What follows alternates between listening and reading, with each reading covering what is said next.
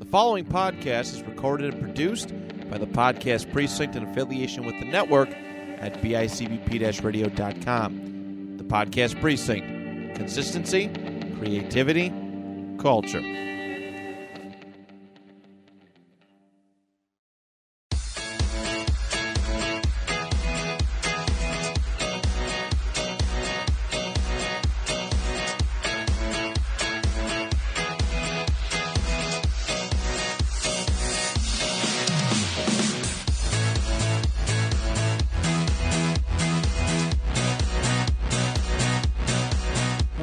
Welcome back to the Next of Kin podcast. I'm Rich, and Christian's over there. What up? How you doing? You done eating the chips? Yep. Okay, he was eating chips before the air, and I told him you can't eat chips on a podcast because apparently there's a whole thing where you do that. But I don't know what this crunch. Crunch. Yeah, that was nothing nice like crunch. that's it's like when Mom says stop slurping your soup. That's what it's like. She's like, you're eating too loud. You get that from your mother. So. Okay, whatever. Well, welcome back. It's been a pretty interesting week. You started school. I'm back at school for the last year, the last dance. Both of us, really. Yeah, your last dance. You're starting your last year. I'm starting my last year. I'm actually kind of excited to be back. Got a bunch of new things going on in my school year, and I'm excited about it. But we're heading into Labor Day weekend here, and we're pretty excited because we actually delayed our recording this week on purpose by a couple days so that we can review Shang-Chi and the Legend of the Ten Rings. Longer name than it needed to be, but that's okay. But spoiler alert. Spoilers, as we would say in Doctor Who. But we're going to get to the news first. But before I do that, I keep forgetting to say, I would like to thank everybody for supporting us in the Podcast Precinct, as well as BICBP, BPRadio.com, Matt Johnson, and all the other podcasters who are all over here supporting it. My friend Larry has one now called Stories from the Sideline, which is on the same network. Good guy. I've listened to it several times. I really enjoy it. He's asked me to be on it. Couple weeks or something, so look for us kind of cross-marketing our podcast. All right, so I'm going to go to the news first, but then we'll get to Shang-Chi. We got to talk a little bit about a couple episodes of What If, and again, thanks for listening. So the big news is another movie's been delayed again. What now? Top Gun 2. When was that even supposed to come out? It was supposed to come out soon. Isn't that like December? December. Yeah. Now it's Memorial Day. I think they just said, okay, we're not going up against like Bond. Against Marvel. Bond. Wait, when's Bond out? Bond's coming out in October. That's not going up against. That's not December. Stop saying movies that are 2 months apart from what I'm talking about. Wait a second. When was it supposed to come out? I don't remember. I just feel like it seems like a December. It's going release. with the Avatar 2 thing. It just gets delayed every time you get a date. Like they meet. Like, oh nope, we're just kidding. Like, what is Kanye producing this movie because it just keeps getting delayed? I think people are scared of like They're afraid to put the movie in the theaters, and they think pandemic's going to like screw it all up. And they do not. There's no way you can watch that movie. From what I hear about it, and the few things that have been seen at some of the movie festivals and CinemaCon, and stuff like that. That you got to see it on a big screen. You really got to see it on IMAX. So you should be seeing it or one of those, the different movies types that they're doing now, different projector types. So I think they don't want Jackass got delayed too. Jackass got delayed too. So I don't know. We just watched when we saw the Shang-Chi yesterday. They had a trailer and the date was already wrong. Right. So I really don't have much. They didn't really have much of a reason why. I think they're just. I think they're trying to, but I mean, it's not like next year by Memorial Day anything's going to be. There's other movies that are coming on Memorial Day, and everybody keeps shifting dates. So shifting dates seems like it makes you nervous. Like, is there something wrong with the movie? Because I think it's just more of. I think it's just more of the fact that people are worried about like Delta variant and like any other variants that are like potentially coming and like derailing everything again. In the meantime, you're sitting on all that money. And it's you're not to mention studios are in a weird place, especially after like Black Widow, which did like the dual release, and I think it like negatively impacted the overall like bottom line. Well, Top Gun film. was not supposed to be a dual release; it was only going to be in the theaters. But yeah, everyone's like weird about it. So, but I think like Shang-Chi, like it's only been out for a day, and it was a Thursday. Then Thursday night was the only night it's been out thus far. But it topped Fast 9, and Fast 9 did pretty well, all things considered, during this like box office thing. So that bodes. I thought it was a pretty good crowd. And Shang-Chi's not out on Disney Plus, unlike Black Widow this time. Yeah, well, they're because they want to get you into the theaters for this one. Yeah, and I don't know, like there were 5 showings between 7 and 9 at the theater we were at. The parking lot was pretty full, and it was a pretty good crowd in the theater. I thought. Crowd. I mean, it wasn't the biggest I've ever seen, but I still think you've got some people.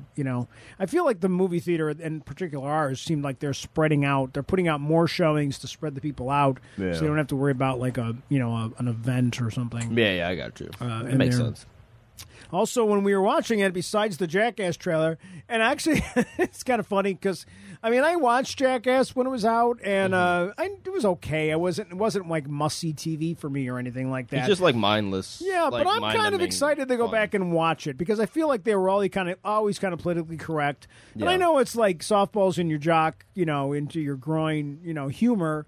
But I feel like those guys they're older now, and it's just funny to see these older dudes, like, they're my age probably, doing stupid stuff. Like, I don't know, I even some of the bits, like the guy's riding a bike and a giant yellow hand came out of nowhere, and then it looked good. It looked like there was it looked funny. Yeah, it looked like it was kind of fun to see them all getting back together again. It's been a while too. So yeah. So and I've always so. liked Johnny Knoxville. He's pretty funny. He's been great in some movies and stuff. I thought he made a nice transition in acting in the movies that I saw him in. And then we also saw the Eternals trailer, which we've seen a couple times. Well, that was a little bit. I've seen that before. I had not seen that trailer, so they got a little bit more information. And I didn't know what that one guy with the multiple eyes was. So you got to tell me that he was a what? He's a Celestial. Celestial, I believe. And in the trailer, they said, "How come you didn't help with the Avengers?" Well, they make excuses to build we only do it if it's a deviant. A deviant. So. Yeah. All right, but it looked good. Everybody looked like Eternals is gonna be really good. Obviously, we did a whole podcast on it, and I had a lot of hope for that film to be really good. Did you feel after watching that? Obviously, you said you'd already seen the trailer. Did you feel like I like the first trailer better, just because I feel like this one's trying to get you more information. Yeah, this one's more like story based, where that last one was more concept based. I was so like allured in by like the concept itself. This one, I think I they're trying. really enjoyed the concept and like what I think they're going to go for, like in terms of like the lore of these characters, like within the MCU. Whereas I liked hearing more about the story, but the MCU movies have been pretty like tight-lipped about the story thus far. Anyway, like for Shang-Chi, like there's been a lot of trailers, and like I don't think any of the trailers gave a good like view of what the movie was. No, that's a really good point. I don't think like we knew. We didn't see any of like we saw like 1 or 2 scenes in any of the trailers that were in like the middle act or like third act. Like, no, I agree. Well, that seems to be a thing that they do. Like even the stuff that we've seen. Is only from really early, and I like that they started that with Endgame, where when we got trailers for Endgame, the only footage we saw really was from the first 5 minutes. Yeah, like it was basically that was all we saw. So, yeah, I mean, and it's coming out obviously December. No, when's Eternals? Eternals is November. November. Okay, sorry. And then I think beginning of November. And then there was also at the Venice Film Festival, they showed some stuff from Dune, and which that looks good. We're definitely going to talk about Dune. Yeah, well, the one thing I want before we get we very much like new, even though it's a reboot, right? The book's been out for a long time. It's a series of books. There's a book. There's actually there's the movie that goes back to the 80s, and then there was I believe there was a mini-series or something on something. Yeah. I never saw it, though. I always liked the original, and people have done some cool stuff comparing some casting and some clips and some production stills to the original film, and I think that this is obviously CGI is far more advanced, but I've heard that it's from people that have seen things online that they're like, "Ooh, this is going to be really good. This is going to be the next big thing." I hope people like it. It seems they're setting up for like this is like a franchise. they would like setting this up to be a for. franchise. Yes. What you get, and I love this director. Like this director is like directed some of my favorite. This is Denis Villeneuve. I believe he's a French director, and he directed Blade Runner 2049. Right. He directed Arrival, which Right. was up for a bunch of Academy Awards. He directed Sicario, which I love. We've seen Sicario before. Right. That's the one with Benicio del Toro, and when he's Right. like the DA, whatever he's working for. Enemy, Prisoners, which had Hugh Jackman in it. Like, Right. there's a lot of really good, like, underrated films, And- especially within like sci-fi as well. Yeah. And Dune. So- Dune has a bunch of great stories to go from. A lot of I read great a source couple of the material, books yeah. back in the late '80s. I haven't read them in a long, long time, but they were good, and I think that the movie that I saw was a great representation for its time, and it was pretty edgy for its time. There's a lot of like kind of I was always surprised that it came out as a PG movie back in the day because I felt Well, like I really like the now aesthetic back of then it. it really should have been rated R. Or nowadays it would still be just a PG. But they went pretty edgy with it for its time. Well, I So- love the aesthetic of what we've seen through the trailers thus far, and not to mention the cast of this is like Oh, the cast is like ridiculous. this is like one of this is might be Yeah. the most stacked cast I've seen in a Right. very long. That's not in like Endgame, which is dumb, Right. But like Timothy Chalamet, Zendaya, Rebecca Ferguson, Jason Right. Momoa, Oscar Isaac. No, I mean the Stellan casting's tremendous. Skarsgård, And when you look at the Josh cast, Brolin, Yeah, like what is right. this? Javier Bardem, yeah, Batista.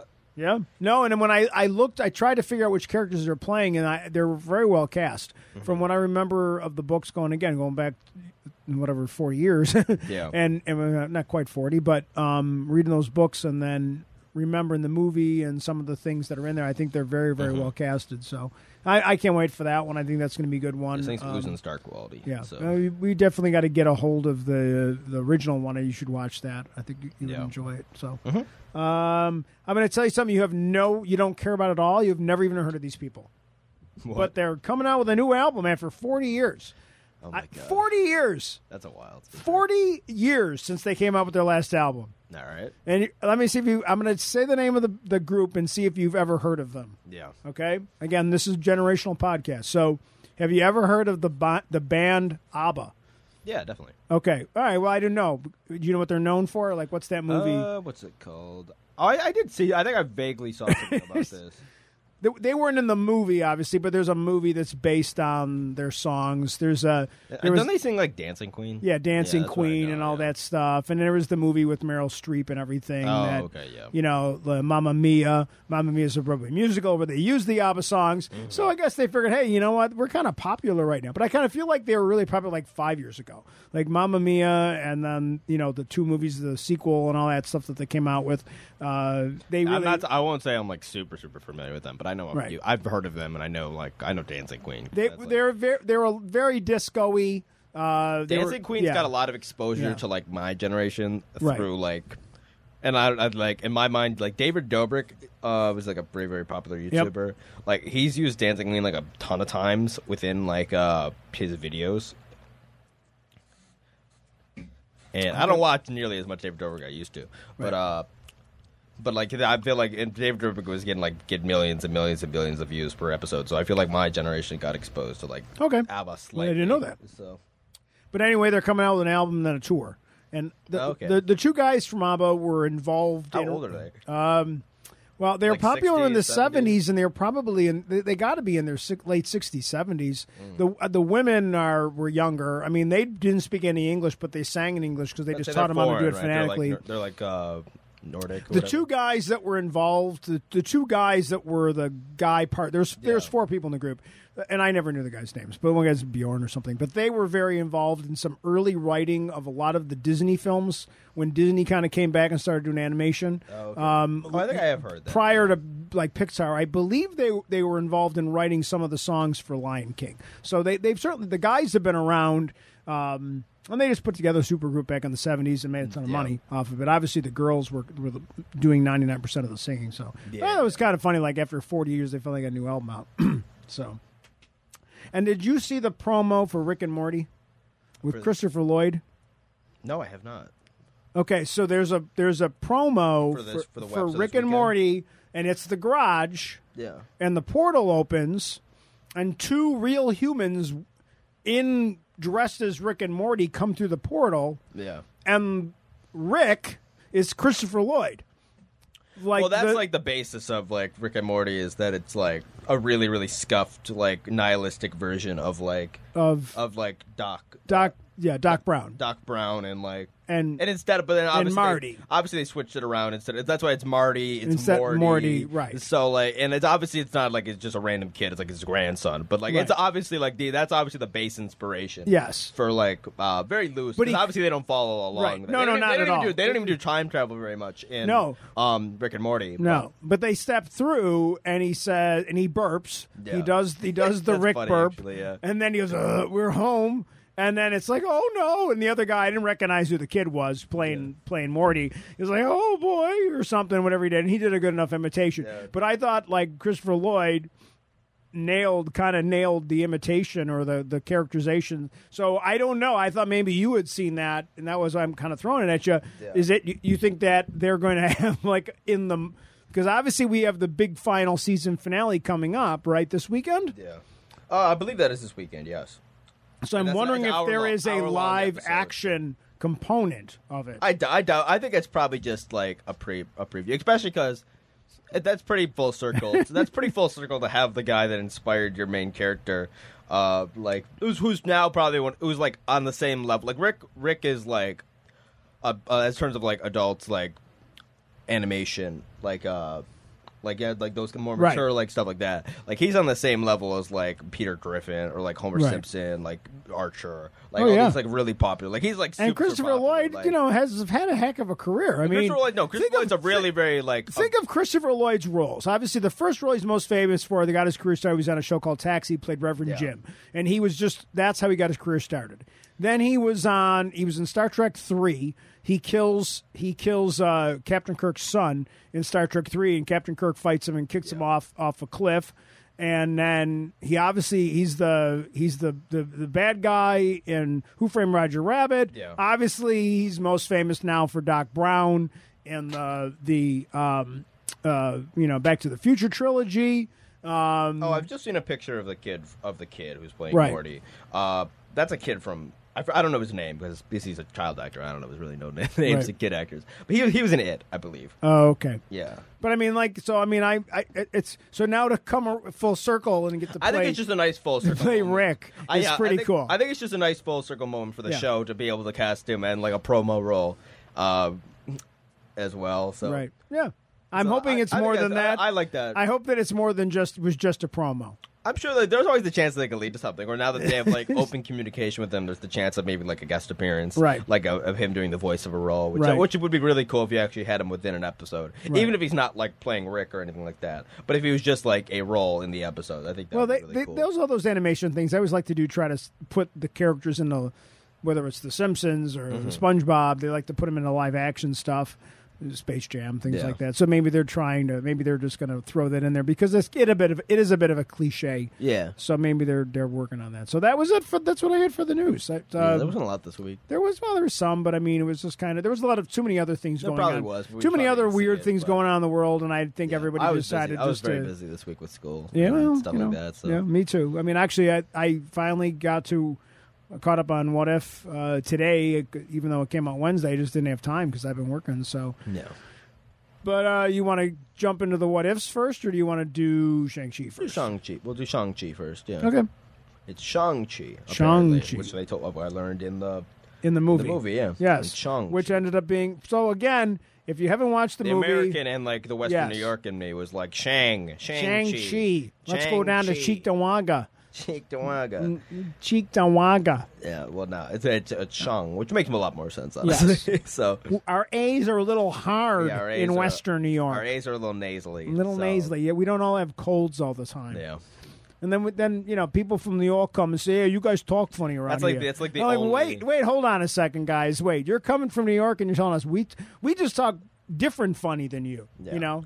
Although, like, our accent basically is exclusively, like, a couple different words here and there, and we have a nasally A. That's, like, the extent of our accent. Yes, and we have weird dialect in our terminology. We have, like the pop and stuff like that. We say things different in Western New York. Thing, isn't it? I think it's really Western New York. I don't think it's... Because, actually, that's kind of in a few times when I've traveled, people have said, oh, you're from Western New York, huh? Like, they either recognize the accent and or... we use a word like, could I have a pop? Type of thing. A pop, Yeah. Or even like it's funny, like when you watch the Buffalo Sabres, and the local guys pronounce the names one way, but then you listen to like a national broadcast of the hockey game, and they pronounce the name in a completely different way. I never know which way is the right way, so I just go with what Rick Jenneret said. So, but go ahead. Like, that's first impressions. What'd you think? I very, very much liked this. And again, I've seen it less than 24 hours ago. And I tend to, when I see like an MCU movie in particular, I tend to view it like a little bit like more favorably than I end up doing later on. Like, for instance, like Black Widow, I think we both like reviewed very highly, which that's not a bad film by any means. But I don't think nearly as highly of that movie now as I do now. But I think this one will stick. I think this one's like really good. Okay. So, very unique too. And how do you want to break it down? I mean, do you want to break it down? Because obviously, like, you have notes, don't you? To be honest, I kind of wrote some things down. Yeah, I didn't really write. I didn't have time to write stuff down. I didn't really. I mean, it's not. I don't feel like I want to cover it that way, though. As I thought about it, I didn't really want to do it that way. Okay. I kind of felt like I just wanted that. I felt like maybe we should just have basically a conversation about it. To be honest. All right. Well, where do you want to start off? Let's just start about the overall. Let's just talk about the casting. Like, I just thought that everybody was very. Yeah, there wasn't one. I don't think there was a weak performance in this, really, from the main cast at least. It's we didn't know. I was wondering. I knew that Marvel would find a way to make the characters very likable, and all that, and I knew that the casting would be pretty good because they really haven't had too much in recent years bad casting. But I really liked the way it really was standalone. I feel like some of the other projects we've seen, they've tried to throw established characters into to give it some. To give it some whatever, some flow or whatever, grounded into the universe we know. And I felt like they didn't do that at all with this. I mean, we got a 12-second appearance by and they do a good Wong. job. And they do a good job with which the MCU's been doing a better job of this more recently, of like making the solo films a bit more self-contained, so it like actually makes sense in universe why nobody would. Yeah, like how come Thor didn't show up? Like it's not like in the earlier movies you would have like stuff like Iron Man 3 was fighting saving the U.S. president was and nobody else showed up. Nobody showed up besides Shield didn't show up or anything. Right. They didn't know. I mean, Shield they were was still around at that point. Right. So and even in like Winter Falcon, even in Winter Soldier, you had the whole DC thing with 3 aircraft, like three helicarriers like in the air. Thor 3, you have like an entire like alien battle going on in like London, and like so like a lot of the earlier phases they didn't really like do a good job of like making it make sense on why nobody would show up. But now like they've been doing a much better. Like Black Widow is very self-contained. The Ant-Man movies are all very self-contained. Everything we've seen. This like the way they do this one. It makes total sense why nobody else shows up because there's not even anything like in the public eye really. Right. That's like super. Yeah. Right. I thought it was. I thought about it because the one thing I thought there's a lot of flashbacks. And there's a little too many flashbacks, but as I thought about it since yesterday, I thought about it a little bit, and I said, you know what? I kind of think that it was good that they did that because it didn't give too much away. I feel like if they would have done given us too much information early on, it would have affected the storytelling. See, I think the way the flashbacks are set up is. I think it's not a new way of doing flashbacks. Of course not. Because it's like it tells you one thing in a flashback and then it does the thing where as you see more and more flashbacks you piece together more and more information and you realize things and it's a story, it's a style of storytelling and I feel like it worked quite well. If we haven't said anything spoilery yet, but we sure as hell will. So well, I've said several times like that if you haven't seen the movie, you probably shouldn't be listening to this one. Hopefully let's watch, stop here. Yeah. Save it at 22 minutes and come back. Unless you don't care and you're not planning to see it until for another couple days, and you think our feedback will help you enjoy the film some more. But I mean, no, But I can deal with that even though it's not like the most groundbreaking thing in the world with the flashbacks. Is that some of the flashbacks were like pretty like new for like an MCU character where like he watched his mother die. Like he literally had to watch. Like a lot of like the Man, a lot of some of the flashbacks were like pretty like visceral too, of like a literal like him as a child being like whacked with like sticks, like as like training, or like him punching like his like wooden like punch board and like his knuckles bleeding, and like him getting cut on the cheek, and like all these like, and like then watching his father murder like some of the people that murdered his mother, and then eventually himself having to go, like realizing that he actually did go through with the one mission that they allude to throughout the movie. Yeah, let's get that to that. He did murder so basically, his mother's killer. So the way we look at the story, they do an introduction that the 10 rings have been around for a long time. Yeah, they introduced the father and as that the father has had the 10 rings for about 1,000 years. For 1,000 years. So when he's wearing the rings, he doesn't age. So if he takes them off, he just continues to age normally. And they bestow, like, I believe, it looks like some level of super strength. Yeah. And obviously the ability to, like, propel yourself through the air. Right. You can use the rings to do a lot of things. Like, you can use them as, like, a whip. You can use them as projectiles. Like, right. you can do a lot of creative things you can with them. shield with them. Exactly, you can use them like a battering ram. The rings are used, like, really, really well and very creatively, I will say. In terms of, like, the way they're used no, as, definitely. like, as an item. And I think that then they set it all up, and then we just see that, you know, we flash forward to his son, and his son's leading like literally the most ordinary life that. Well, like even we don't know initially, of course, that he's the son yet. Yeah. Well, we obviously see, like, even that first sequence from the first sequence of this movie that we know that. I just want to point this out because we're going to talk about this a lot. Is that just like how well this is shot in terms of like the fight choreography. The fight choreography, like from the first scene where it's literally like it's his army versus another army, and he just walks up by himself, defends himself from an entire barrage of arrows, and then just basically like makes a hole through the middle of the other opposition team's defenses, right? Just so like he can allow like the cavalry of his own side to go. They come in and then just kind of finish it up. But like the shot that we see though is nearly like unbroken. Yeah. And it's him just literally like taking on like hundreds of dudes, essentially, right? And like dozens and dozens of guys. The fighting, in really creative, interesting ways. That's too. one of the things that we both talked about is that the fight scenes that required CGI were really good, and the ones that were just regular fight scenes that really just were more practical. Didn't even use the rings. Practical effects when just martial arts stuff was just great. Like the scene on the bus, because he doesn't have the rings, is just that whole sequence is like, you know, like they also give these action scenes like a lot of time to breathe. Yeah, like, these action scenes are longer than I think a lot of like at least the smaller action scenes. Right. Like in MCU movies, I feel like a lot of the smaller action scenes end up like coming and going real quick. Yeah.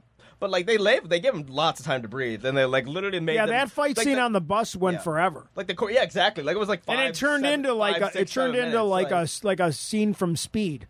You know, like where they were on a bus and they're like the bus is going too also fast. Like super different. So like the first fight scene we see is like Jackie Chan is like the guy like his father who's obviously one of the villains of this film.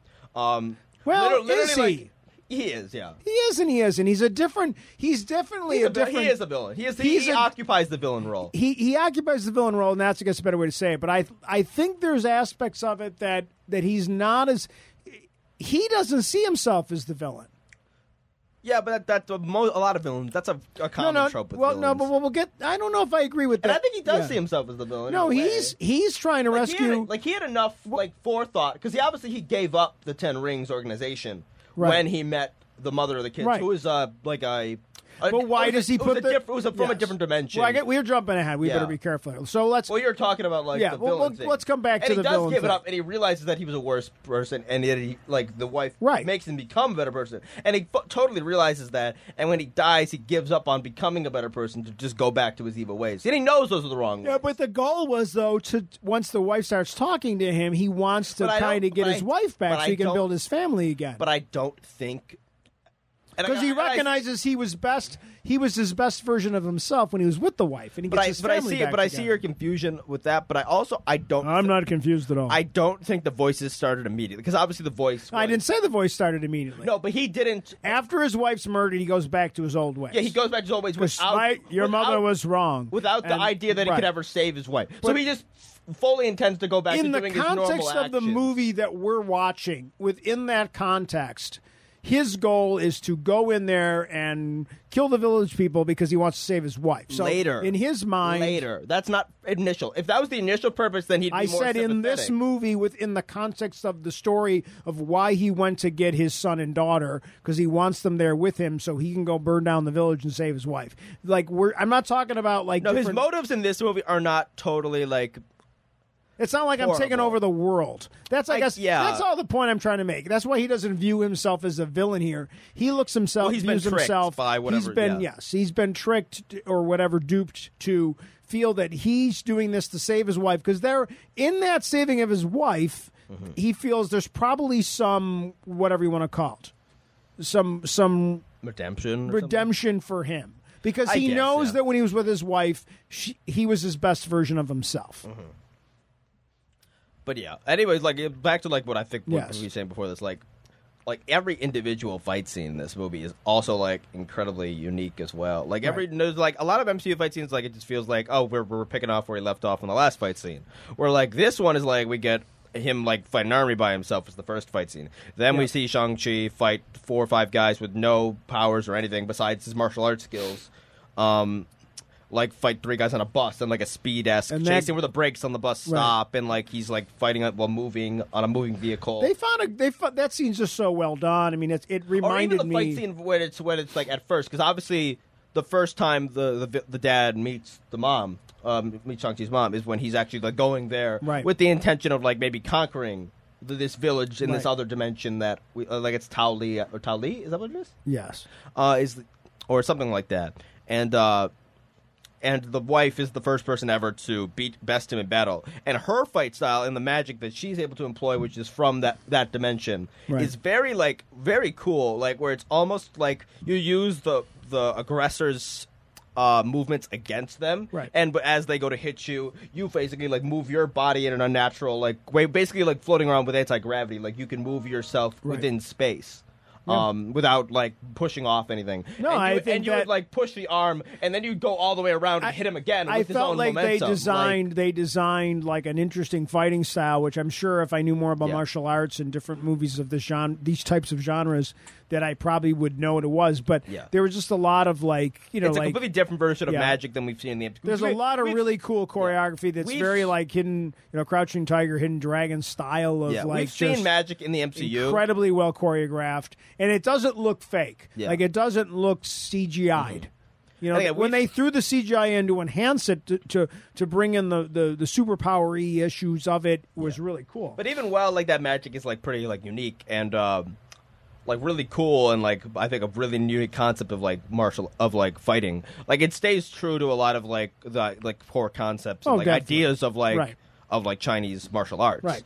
Like, so, again, moving forward with the story, so obviously, as you see, we're introduced to him kind of in his own life and his friend, and you thought it was really cool. Katie, Katie plays she's tremendous in the film. Played by Awkwafina. She's like, there's 2 things about this role. She grounds this movie so much. Yeah, exactly. You could have had this really weird, mystic artsy kind of thing. You needed a fish out of water character in this. And I mean, I remember when Doctor Strange came out, we were like worried about Doctor Strange because it's such a weird mystic arts. Yeah. They were able to find ways like, that's the password to the Wi-Fi. We're not savages. Like adding in where this they although in Doctor Strange he is the fish out of water. Where in this Shang-Chi knows about a lot of this stuff already, and he's not a fish out of water because he ran away from it. He escaped it. Whereas the friend obviously doesn't. So she occupies that role instead. Right.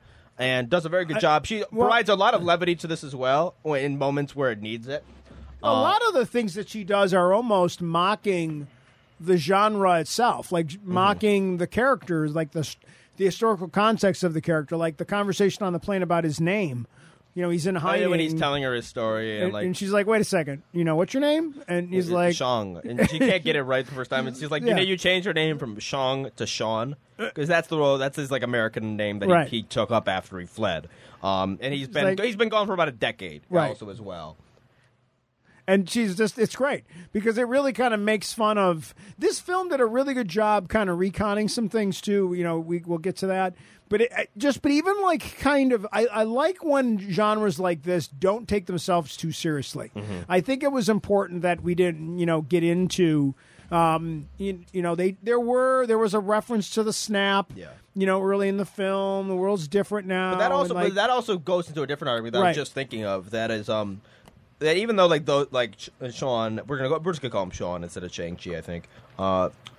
And Katie are like very different people with very different backgrounds. Where Katie's like a very typical like an Asian American like person. Like she even if like that little scene that you see with her family and her mother and like her grandmother. I think it's very it's very yes. she embodies like the Asian American experience. I think that's a really good point. Like that she's got her sister. Yeah. That's like the one that's going to be the doctor and all that stuff, but she doesn't really want to follow that traditional role. Yeah. And like the grandmother's there talking about, and the mother like, and there's an Americanization, but she's, like they don't want, we struggle again. It was, I like the conflict of that. I mean, I don't know. We don't know that. We don't know the culture, but from what I feel like they tried in the film to give a brief insight to give us a brief I felt like I learned a little. I don't know it enough. I mean, I guess if it was if Sean was Italian, maybe I could give you and some obviously her background is very very different from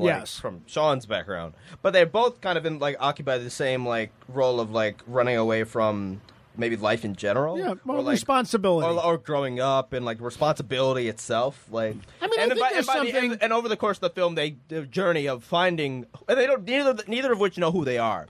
Which is a very generic concept, but it works well in this film. Here's this comment that I'd like to make. So, because obviously you and I are father and son. Yeah. And you and I have talked about this outside of the concept of pop culture in our lives. Mm-hmm. And my generation was you grow up, you get a job, and you do that for 30 years. Because that's what our parents did.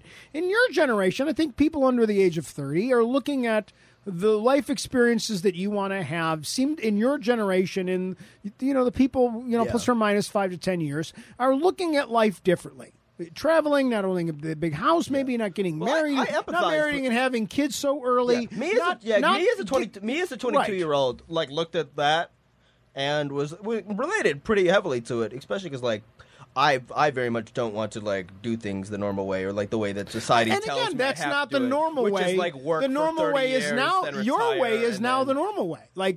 People not getting married at 23. I'm not saying that you can. I don't want to offend anyone. Work a generic job. But everybody kind of finds their own way now. Where when I was 24, everybody I knew was getting married and engaged and had already had their jobs, and I was just coming out of school because I had changed my major to me, as your generation, you're expected to change your career 5 times in your lifetime. Yeah. And you know this about we've talked about this plenty. Yeah. But me, I view I despise college, but I can do it because I got to do it. Because it's a thing you have to do, unfortunately. But even your generation has accepted that. But even after that, though, it's I don't the idea of me just going finding a generic job, office job or whatever it would be. That and this is something that previous generations have just done and just dealt with for years. And we're miserable. Years. And we're miserable people. You watch a movie of Office Space, and people are everybody's miserable, and that's why that movie's such a big success. The idea of just working for 30, 35 years with 2 weeks off a year, and then it's a very American, and then retiring at 60, 65, and then just living that and then dying. That sounds horrible to me. That sounds like hell. I might as well just that's a horrible. And I guess getting back to the movie, I feel like they wanted to kind of. I will say though, if you enjoy that or that's something that provides you with stability or comfort, or it's it works for you, and then that's totally fine as well. Yeah. But just for me, and the way my I view that is just it's not for me, and that's why I need to find a different way to go about. And I think that's what's. I think we're seeing that in. I think that's fine, and you and I, as your father and son, I think that's fine as long as you are finding your way and what brings you joy. And I think we're supposed to be seeing some of that in this film, and I think that was kind of what spoke to me. And that Shang-Chi's and and Katie's stories and all that, the idea of not knowing who you are at that age, isn't super unfamiliar concept in film. I think that it will. A lot of people like me in my age who watch MCU movies will relate to that and kind of grab onto that, and will only make you empathize with these two characters more. Which you don't even need, you wouldn't even need that because these two characters are likable enough on their own wut that. That people were going to love these guys anyway. Right. No, I remember seeing movies when I was your age, and the establishment character or was the character we all identified with. And then I remember watching those movies like 10, 15 years later when I was in my 30s and I had a job and not identifying and liking those characters as much anymore because I felt like, man, she should have gone with the other guy. That other guy's got a nice car. Like you grow up and you become the establishment, so to speak. I mean, I've tried to not do that, but at the same time, like, it is funny, like, your perspective. And I thought that they covered that well in the film, and it's a nice starter for him kind of rebelling against. And then we meet his sister, and she's rebelling. She goes to she's rebelling in a different way. Which he abandoned his sister, basically. I felt like we had kind of a parallel storyline here with like, Black Widow. This was a little bit similar in that to like Black Widow. Slightly, not exactly, obviously. She left her sister behind. They were forcibly separated in Black Widow, whereas but she didn't go back to get her. No, but I don't think she could have for a very long time. I understand. I think it was like 7-8 years before she actually had like she was in training for another bit, I think. Right. Like before she was even like out of like the sight of everyone, you know what I mean? But back to this film though. I don't know. She escaped when she was 16. He ran away when he was 14, and then she waited like 6 years for him. Basically, kind of had to deal with her father for that time. There's also now going back to that actually as well. It's like the concept of her being not the father, viewed as being worthy of being trained. Yeah, like once the mother dies and the father goes back to his old ways of the 10 rings. Like he is like his son immediately goes into training at 7 years of age and trains for 7 years before he's eventually sent off on that mission to kill the man who killed his mother, and before then running away. Whereas in that period of time, the sister never got any attention from the father. She even said that the way she survived was just to like nod and stay quiet, which is like. Stay and again, which especially alludes to some of the expectations and of certain Chinese culture. Chinese culture. I would guess. But not that every. We don't know that, but we've seen that. Exactly. I'm assuming that it's accurate. We've seen that stereotype quite often. Yeah, especially in very established. But even like that, I don't consider the exact same as as a modern thing because he's an 1,000-year-old man. So obviously the era that he would be from. Like the era that he would be from would like probably view like women on a lower pedestal, just kind of. Almost any society 1,000 years ago had. There's no women being trained there; it was all men. Exactly. And he doesn't have a single like female soldier as well, and we don't see another female at that compound besides the sister. So when the brother and the sister trains by herself, though she watches, she teaches herself, and in many ways she thinks she's a better. And fighter. She eventually escapes to Macau, where which is where we get to the point of the movie where Shang-Chi and. The Katie basically go to warn her that the father's going to come for them next because they took like a pendant during the bus fight that the father needed for something.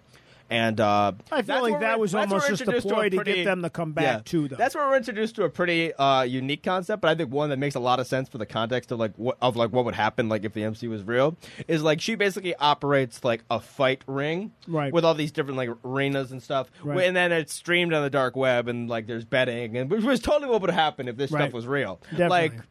So like you in the background of this, we see a lot of generic like beefy people like fighting, but we also see some like a couple references. Like we see like a guy who looks like he has like the I think what is it, the Extremis virus from like Iron Man 3. Oh yeah, it's one of the guys fighting in like one of the smaller arenas. Right. And then like the main fight we initially see when we go there is Abomination versus Wong Wong from Doctor Strange, and that also opens up to like a weird thing where like Wong why would he be there? Wong knows him though. Yeah. And then Wong he's training him. And then you see Wong open Wong seemingly is training him. You see him open the portal back later on when he's taking Abomination back, and he's taking him back to like it looks like a government cell. Like it has like the laser. It looks like it looks very similar to the cage that like the Hulk had in Avengers, like that was on the helicarrier, right? But they were talking. It's like, see, you got to like fight smart or whatever he said to him, right? So there's something weird that they're alluding to with that. I don't know what that the could bit be. that he comes up with where to have Abomination basically punch himself is hilarious. Yeah, he uses the portal to and then knocks himself out. Yeah, and it's like they're definitely play fighting and not play fighting, but they're almost like it was a training thing. It definitely felt like a training. Oh, they were going all. They were going all out. So right. But then he just left. Like he wasn't. But trapped they interacted after, and then obviously Wong literally brought him back to like his cell. So Yeah. it was like very interesting. Right. It was like a field trip. So, Yeah. but it's funny because he gets there and they all know, oh, it's Busboy. That also Because that adds to like the the fight on Twitter or that type of thing. I thought that was really cool the way they did it. Yeah. And they made it very modern.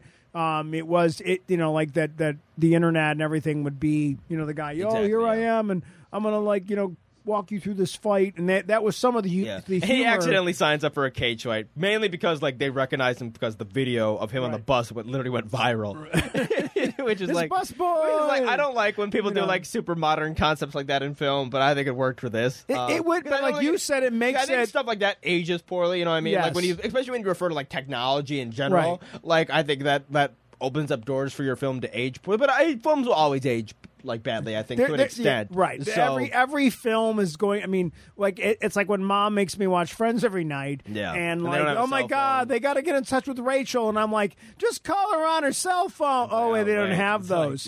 But it's funny. It's a funny thing. When you think of storylines, all those movies going back to pre 9/11, where somebody just goes to the airport and goes right to the terminal. You can't go right to a terminal. We can't just have you wandering around an airport anymore. You got to go through security. There's a TSA inspection, and every movie pre 2000 2001 doesn't have that. So it's like you watch those movies, you can't just go running into an airport anymore. Exactly. So it's funny. Most movies, they're always going to be locked in time, and that's fine. I mean, I like it when they use it. I like it, when you use it to make the movie funnier. They obviously find the ring, and the father sends his men after both of them again. Yes. And then there's a really good fight scene as well, where they're fighting on the side of the building, and on this basically what's scaffolding. It called? Scaffolding, and he's just moving around the pipes, and he's using the boards against the guys. Yeah. Again, another incredibly unique, very, very well shot. And again, there's almost none of the typical MCU, we've talked about a lot of times. There's none of the typical MCU fight choreography, which is shaky cam mixed with a ton of cuts. That's not existent. Yeah, because when Captain America fights in the elevator, it's a lot of quick edits. They let this film breathe with its fight scenes. The average there's a fight lot scene of practical must be choreography. 5-7 seconds. There's a lot of practical choreography, gymnastics, a lot of physical stuff that I think. Not to works mention very multiple 4 or 5 one shots, and that move throughout a battle. How do you pronounce the actor's name? Who plays Sean? Oh, I forget. I'm looking at it. Simu Liu. Yeah, let's talk about him real quick. And I he's really good in this. We've talked about this. Let's compare it. Let's talk about him a little bit for a couple minutes, because think of other characters that have come in and have carried their film as the new character. And clearly, there's a lot of Chadwick Boseman clearly is Black Panther. Of the recent people that come to mind, Chadwick Boseman and obviously Iron Man and Doctor Strange, Iron Man, obviously in the very first one. Obviously, Chris Evans does it incredibly well in Captain America. Well, the MCU's always casted incredibly well, but this guy's would you argue that? Wow, man, this Chris Hemsworth is going to be great as Thor. But I would say, but again, in the first story, he's not that great, though. No, that's my point. So, but in this one, though, I would say, for a character... First appearance is what I'm saying. Which, again, this actor's popular. He's not the biggest actor in the world. But for an actor of, his, he's a lower-ish actor. He's not, he's not, an elite tier, he's not, the MCU hiring Robert Downey Jr. Or, Scarlett Johansson, you know what I mean? It's a guy that there just happens to be. But Chris Hemsworth, he's kind of Chadwick Boseman, they were probably equally talented. Exactly, yeah. But for a guy like that to come in and do the most unrecognizable character that the MCU has done thus far, even more unrecognizable than, I think... Well, you saw the whole Twitter thing with him when they announced they were making the film. He's like, when are you calling me? When you calling me? And they did. They did. Now, they probably all they wanted to call him, but I thought that was hilarious. Yeah, that was funny. To me, this guy wants to be in the universe. But for a character like this, the guy needs food, nobody who can... You have no... background knowledge of it all, right? For the average moviegoer, And, like, for him to come in and just kill it to the point where, like, we found him super charismatic, super, like, you've, like, really, like, connected with the character. You felt for him. You felt his pain. You felt the duality of his existence of, like, his pure, like good mother and the life that he had before he was trained, and then the life he had while he trained to be a killer. His father, there was a lot of good person. There was a lot of genuine emotion in there, and even his he has a tragic backstory.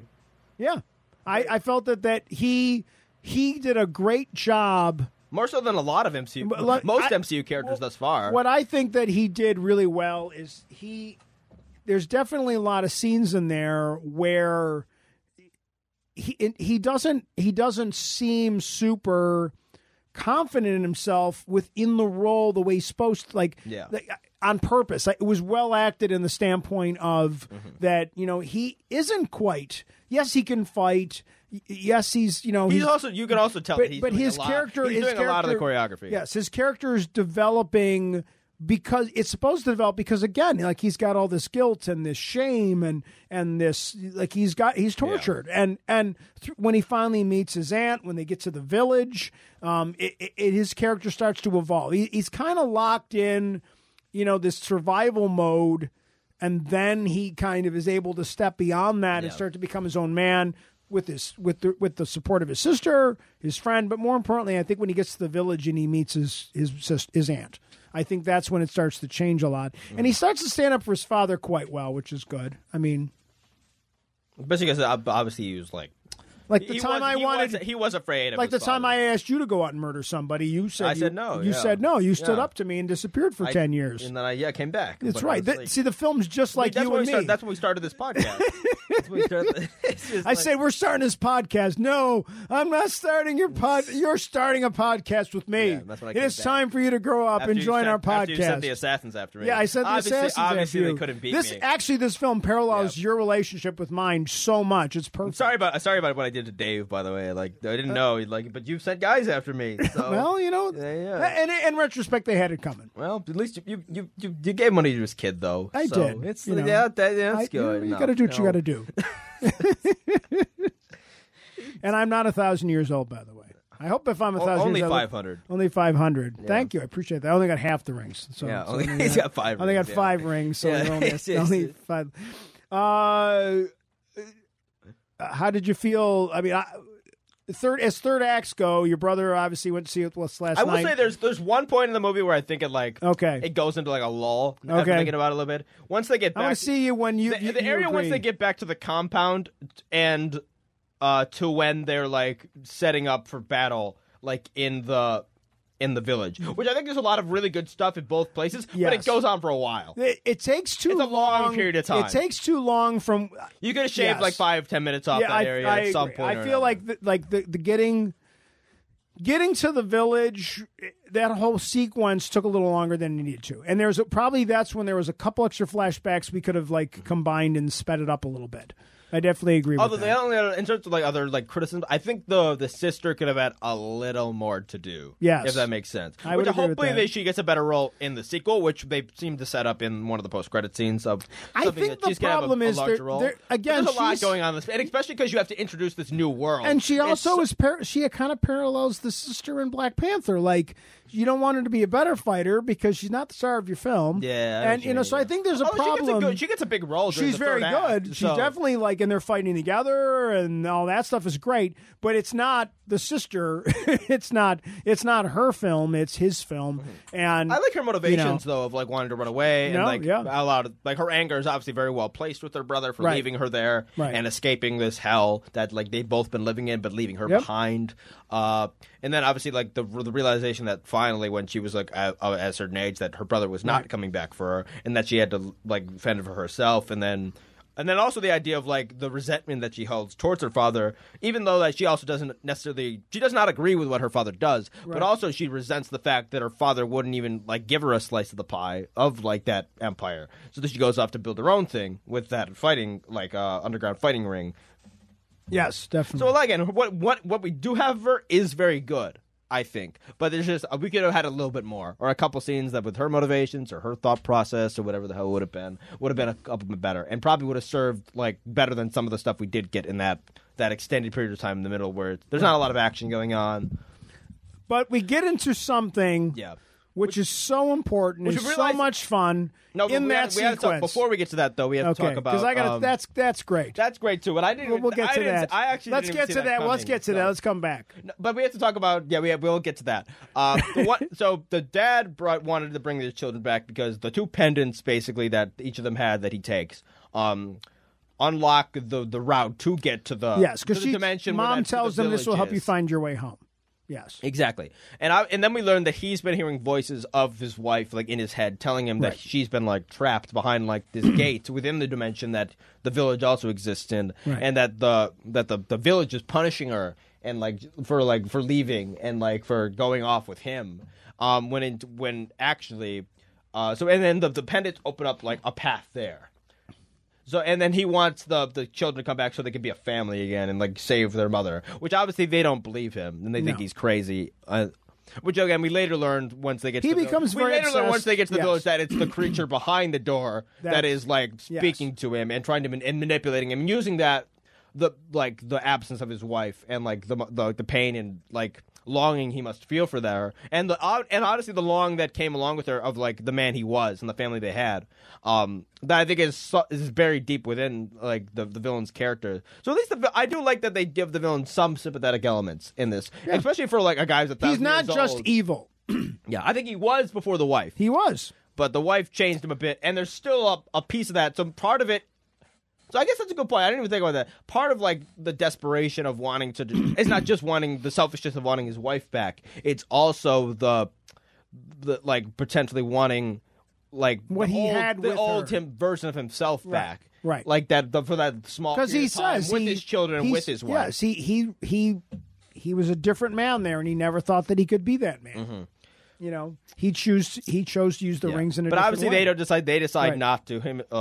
Sean and his sister decide not to help him out, and they're chucked in like basically like a holding cell, essentially. Yes. And they run into which is now, let's say this. I forgot about this Nobody thought this was coming. I didn't see much. I'm sure some people did because, like, Jack thought this would get my friend Jack thought this was going to happen. So he was like, "Yes, I knew it." When we were in the theater together. So there are obviously references to the 10 rings in the first Iron Man film. Yeah, and obviously and they reference those. Yeah, they reference those. And then they often reference the 10 rings Iron Man 3. Well, the organization that held him is the same organization. It's the same organization. It's just a different branch in a different part of the world. Right. And we didn't obviously see like any of these characters. Yeah, but like they were working. Like that was the they worked for him. This is just like a long time coming around, right? Full circle, honestly. And then in Iron Man 3, we get a little bit alluded to that. Is that right? Somebody embodies the role of the Mandarin's kind of like a legend, right? Like people know about him, kind of, but like he's not exactly real in a lot of people's minds. So everybody got very upset, obviously, when Iron Man 3 comes out because they got Ben Kingsley playing, who was when he was doing the video performance, he was freaking scary, Like, and then it turned out that he wasn't. He was acting. He was just this like bloke British, from Liverpool. Like, hey, how's it going? Just an actor. And he's watching, like, he's like watching a Liverpool game on the TV. And Ben Kingsley, who is one of the greatest actors of all time, plays this kind of bizarre role that everybody freaked out. You ruined the the Mandarin. And then they actually take They make fun of the Mandarin name as well. They make fun of the Mandarin name in their own movie. They're like, you were scared of an orange. And it's like, you named it after a Chinese dish. It's like, so you named it after a dish, and then then he goes through this. They made fun of a lot of the problematic elements of the character that existed in the comics, where like it's like the Mandarin's a very like. I thought that I was just doing a job. The Mandarin's kind of like a really stupid name and a really like basic Chinese like stereotype name. Yeah, like and then obviously the depiction of the Mandarin in a lot of the comics is not very favorable towards like age. It's like a very it's insensitive. It's a very insensitive stereotypical depiction of like a Chinese man essentially. So I think Marvel in their own way decides to make fun of it at this point because they know they got ripped over all of this. No matter and then he becomes he becomes two essential things. They take him along because he's also in jail with this weird creature, which is from Chinese mythology. Yes, this character, which that dimension. The character Morris is this like faceless creature. pig. And This it face is pig and with it's wings. voiced. It's voiced by D. Bradley Baker. Again. Every time we see anything, I'm just going to assume from now on it's Steve Bradley Baker. Oh it's God. like, because that guy they just love this guy, and they're going to get whatever work they can, and he certainly darn well deserves it. Yeah, Disney loves D. Bradley Baker. And he's very deserving of he all the can roles, whatever too. reason. It is a little forced that they accidentally run into this guy. Why would they? I don't know why. Like, I don't know why he can understand it. Yeah. Because I think insane. it's just. But when they see him and they're like, "Oh my God, what is that?" and they're like, "Oh my God, you're not imaginary." He thought he was imagining He's this like, thing "Oh my God, for they like can years. see you. For like You're years. actually real." Yeah, that was the funny thing. They both freak out. They're like, "What the fuck is that thing? Why does it have a face? And Where's its face?" It's like, "Oh my God, they can see you," and it's like, and that thing was cute as hell too. Just for a faceless little pig like thing with multiple wings, it was kind of cute. And then, but like for some reason, like they've learned through him that how to get back to the village. That like how the pig can lead them to like this maze essentially. Right. That the maze will like kill you if you get Right. caught in it.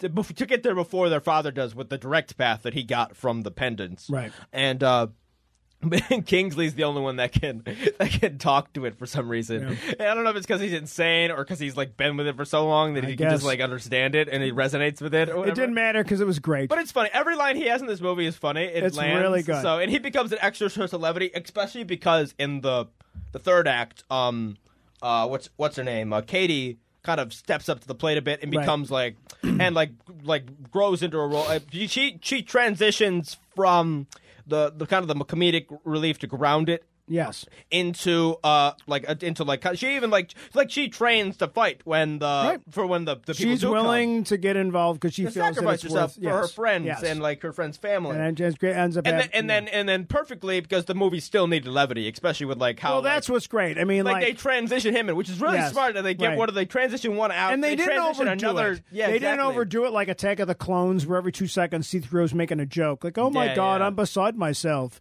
Oh, what a drag," or whatever. This like he just does a couple lines. stuff here. Robots like making robots. Like shut this... up, C-3PO. People are dying. Stop making jokes. Yeah, there's like a funny thing where like when he gets out of the car that they have when they finally get to the when they get to this dimension we'll talk about, it's beautiful. Like it's a beautifully very well done crafted, and it's just full of creatures from tons of mythical creatures, various creatures of Chinese mythology, like the big like lion things that are like tons of Chinese statues, which are used really well and are very cool looking and very well animated as well. They're like Game of Thrones level cool. Like, yeah, they're sick. Yeah, and then and it's like I've never seen it. Like I never even thought about the idea of seeing one of those things like as just like a physical form, because obviously like the main way we see them is in like drawings and in like statues that have been made of all these creatures. You see like phoenixes flying in the air and all these other like you see more of those faceless pig things. You see weird deer looking. All creatures, like, hey! all creatures from various Chinese mythology, including a giant dragon, which becomes essential, and it's just like torn right out of Chinese mythology, right? Like perfect, like rendering and like CG of like a Chinese I mean, I didn't dragon. think for a second. I mean, I thought that everything when we get into that village, all that CGI did not look CGI-ish. Yeah. But like it didn't. It went very good. Like it went beyond. Like we've ripped on the stupid rhinos in Black Panther, and that wasn't that long ago. The third act CGI of Black Panther, which is the weakest part of that film at all in general. And then we started to talk about that. Now that we're kind of into that third act, your brother said when we got into the car with it, he felt, and he's right about this, and I agree, that the third act, this is a better third act than Black Panther. I think so. I think it's more like. I don't want to say just because you're just in Black. Not that the third act of Black Panther is not bad. It's not bad. Oh no, it's really good. The fighting becomes forced. I would rather just see the two stars fighting, like in just really cool fight scene. Enhanced by CGI instead of them fighting on a green screen. And you honestly could tell with that they rushed it for that one, because you have these like not great CGI rhinos, and there's too many of them. And then you also have like the fact that and again, here's the clue that you know that the CG like is being rushed. If the fight is going on in a super, super, super dark area, then the CG is being rushed. And it's even worse because like the two suits, because obviously Black Panther is just his suit versus like in the third act versus Killmonger's suit, which is basically identical. Right. Like the CG of their suits, like it downgrades so heavily from what it looks like in the rest of the film. And I never sensed that at all. Like, and I didn't sense that at all with not at all. Shang-Chi. Like I thought it was. And I love Black Panther. I'm not being. I don't want to be critical of Black Panther. I think that they learned from those mistakes and even they made a better what's product. going on within the scene is fine. Yeah. Like the choreography's not the greatest either, but like the struggle that's going on is very good in Black Panther during those sequences. It's just you're just so distracted by how bad the CG is. I agree, and I think that they learned from that because I think most people will say the only problem with Black Panther is that fight scene. Is that why are they fighting on a train? Like why can't they just fight on the hill? Like in a dark cavern to hide with dark suits, like and it was so important that the way that fight scene plays out, and they do this so much better because what's great about this, the whole movie's The Legends of the Ten Rings, and like basically Sean doesn't get him till like the last 12 minutes of the movie. Yeah, it's like Thor. In that respect, where Thor doesn't get the hammer. Okay. Thor doesn't get the hammer. Well, obviously Thor has the hammer at the beginning, but he doesn't get the hammer again till the very end of the film. So it's a journey story, and it gets there, and then obviously he has to fight his father. And back to one thing real quick. Back to we'll finish up the Kingsley talk real quick, where because Kingsley kind of disappears once it gets to the more like third act. Besides a couple of levity moments here and there, but each of those levity moments is fun. Like when he finally gets out of the car and says like don't hurt me, because he's like he's a white guy, like there's all these other like oh, actually he's not a white guy, is he? Isn't he like half like something else? I don't know. Maybe like Middle Eastern. I forget. He's the actor. I think he has some non-English blood, I believe. Non-English blood. I've looked it up before. I don't remember it offhand. Yeah, and but anyway, he has that funny moment where he gets out of the car. He's like, "Don't hurt. I'm not here to hurt you." He's like, and then also he references he teaches the kids to play side. He's trying to teach the kids like to play soccer offside. You guys are offside. At one point he pretends to be dead, and it's so like he doesn't have to interact in the fight. And then Morris lays on it back, and then the student's like, he says, "Don't worry, I'm just playing. I'm acting." He's like, "You do the same. You do the same." And then like, and then he makes a reference that when he watched Planet of the Apes in the 1970s, that he doesn't understand that they're not actually monkeys. He's like, he asked his mother, like, how do they get the apes to do that? And the mother tried to explain to him clearly that it's just acting. He never connected that the apes were actors in monkey suits. He still, to this day, it's not like he ever realized it. Yeah. He still doesn't realize that they weren't. Like, don't you realize it's like that? How do you think it is like that the monkeys were riding horses? No, they were just acting like they were riding horses. What? And then they're like, he's crazy. There's just it's such great, like, because they definitely took like this bizarre character and made the most of it, and it's in many ways it's such a surprise. And he needed some levity too, so it's like, let's bring him back. Like, and he's like, he became the guy, and it fixes and it became the guy's jester too. I went to federal prison for a little while, and then like so many great lines, and so we obviously get to the third act, and then the creatures start to get out. And everybody's the people that are working for the father realize they're all going to die, and they all kind of work together. Well, they get the aunt gives them both like Sean and his sister suits. Yeah. He give I think, and I assume that's his costume. Which is pretty comic accurate, I believe. Yeah. He even trains with his aunt for a little bit in the same magic that obviously her sister would use to beat their father. And Sean actually employs that magic later on during the fight with his father, and actually helps him use it. And then we basically get immersed in their culture a bit. Like we get like that their armor is dragon scales, which have like this mystical powers to them, and this is really cool. Like we get what's her name starts training with a bow, Katie. Right. And she's kind of a natural at it. Like, she hits a target pretty spot on pretty quickly. Yep. But it's just kind of a build up scene. It goes on a little bit too long. Yeah. But then obviously he comes clean to Katie about that he actually did. That he actually did murder. And she's not judgy about it. She's not super judgmental. She actually about it. Supports him and says, "Hey, you were raised to be an assassin from the time you were 14." Mm-hmm. She empathizes, and supports him, and that's really what friendships don't do. Like friendships are. Another thing related to that. I'm running away from you. Yeah. I'm not your friend anymore. Another thing related to that is throughout most of this movie, although there are hints that both Sean and Katie might like each other a little bit more than friends. They're very subtle. They keep it like they're just friends. But it's very rare for like in a we're gonna make up in a blockbuster movie that like right. the main like because they're the two main characters of the film.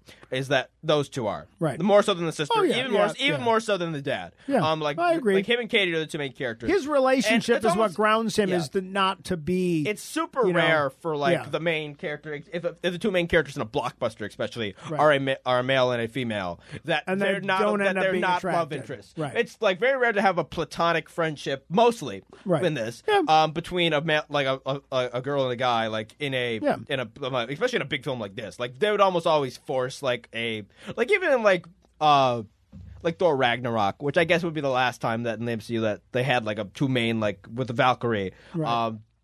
Like there's still a lot of hinting in that and like flirting between the two. Like their relationship is very flirtatious. Yeah, but he's flirting with her, but she's not interested at all. She kind of flirts. Well, there's that one scene. There's the one scene when they after the fight scene when they go back in the thing and they kind of like stumble into each other a little bit. Like again, it's not nearly the most important thing in their dynamic, but it's there. Where they don't even flirt with one another throughout most of this. Right. I feel like even at the end, there's only a couple things where like her grandmother asking Sean when they're going to get married, and like her reacting when he goes into the ring like shirtless for like a second. Right. And then just little stuff towards the end. Right, stuff towards the end. They just put their heads on each other's shoulders. But they're more friends, and if they want to develop it at some point, they can. If they don't, it doesn't really matter. Yeah. Because it did make it part of the movie. I thought that Florian Montaño, or whatever his name, the guy who plays Ivan Drago Jr. in Creed. He was a good like secondary villain. He was a fun secondary villain. I don't know why he had like a machete for a hand. I don't care. It was cool. And I like that he changed it when he got there and he like put the dragon and then realized scale. That like once it wasn't going to work, so he put a different thing on it. The final battle shifts quite heavily. So basically, you get like you get the dad's forces versus the village. Obviously, the village has like these dragon skulls, and they're using they their magic live there to keep the gate closed. To keep the gate closed and the monsters that are behind the gate. Right. And you get that good fight. You get the two armies go against each other. You get a lot of cool stuff with the sister using her very unique weapon, which is like a thing on the end of a string. The guy with the weird like kabuki mask finally gets killed. We like, never really saw. I was expecting that there was going to be more to that. We never. Wait, what did you call the mask? The guy with the white mask. What did you say? Kabuki, what is whatever. Kabuki? I don't know. Like it's like I hope that's not offensive. No, it's kind of like that. It's the I probably it's like a what I mean. Like it's Chinese like mythologically. Yes, I probably have mask. It's probably Japanese reference that I'm making, but again, I don't claim, and I apologize if I did, but it has that kind of. I'm not calling you out or anything. I don't want to offend anybody. Yeah. But that was so they do that fight. Sean confronts his father. He has the rings, obviously, and he's just using like his own skills that he has, and his own I had to Google weapon. it because I wanted to make sure I knew what I was talking about. It is Kabuki theater is a Japanese style of theater where they wear masks. Oh, but it's Japanese, so that's what those. It reminded me of that Kabuki style mask of theater. Mm-hmm. That's where I got the term from. So I got you. I think I wasn't as far off as I thought I was. Yeah, so, I mean it's Japanese and it's Chinese. Obviously, I'm very far off there, but it has that style. I of mask. I see what you're saying. It's a theatrical looking mask. Yeah, it did. Like I thought that we were going to find out who was behind the mask at some point, and I think it was just kind of his elite guy. Just some guy. It was just one of his elite dudes. And that guy must be older because he'd been training him his whole life. So yeah, true. But that seems obviously like the father never ever. He actually kind of gets the better of him and then calls him out, and then his son like calls, and then like Shang-Chi calls him out.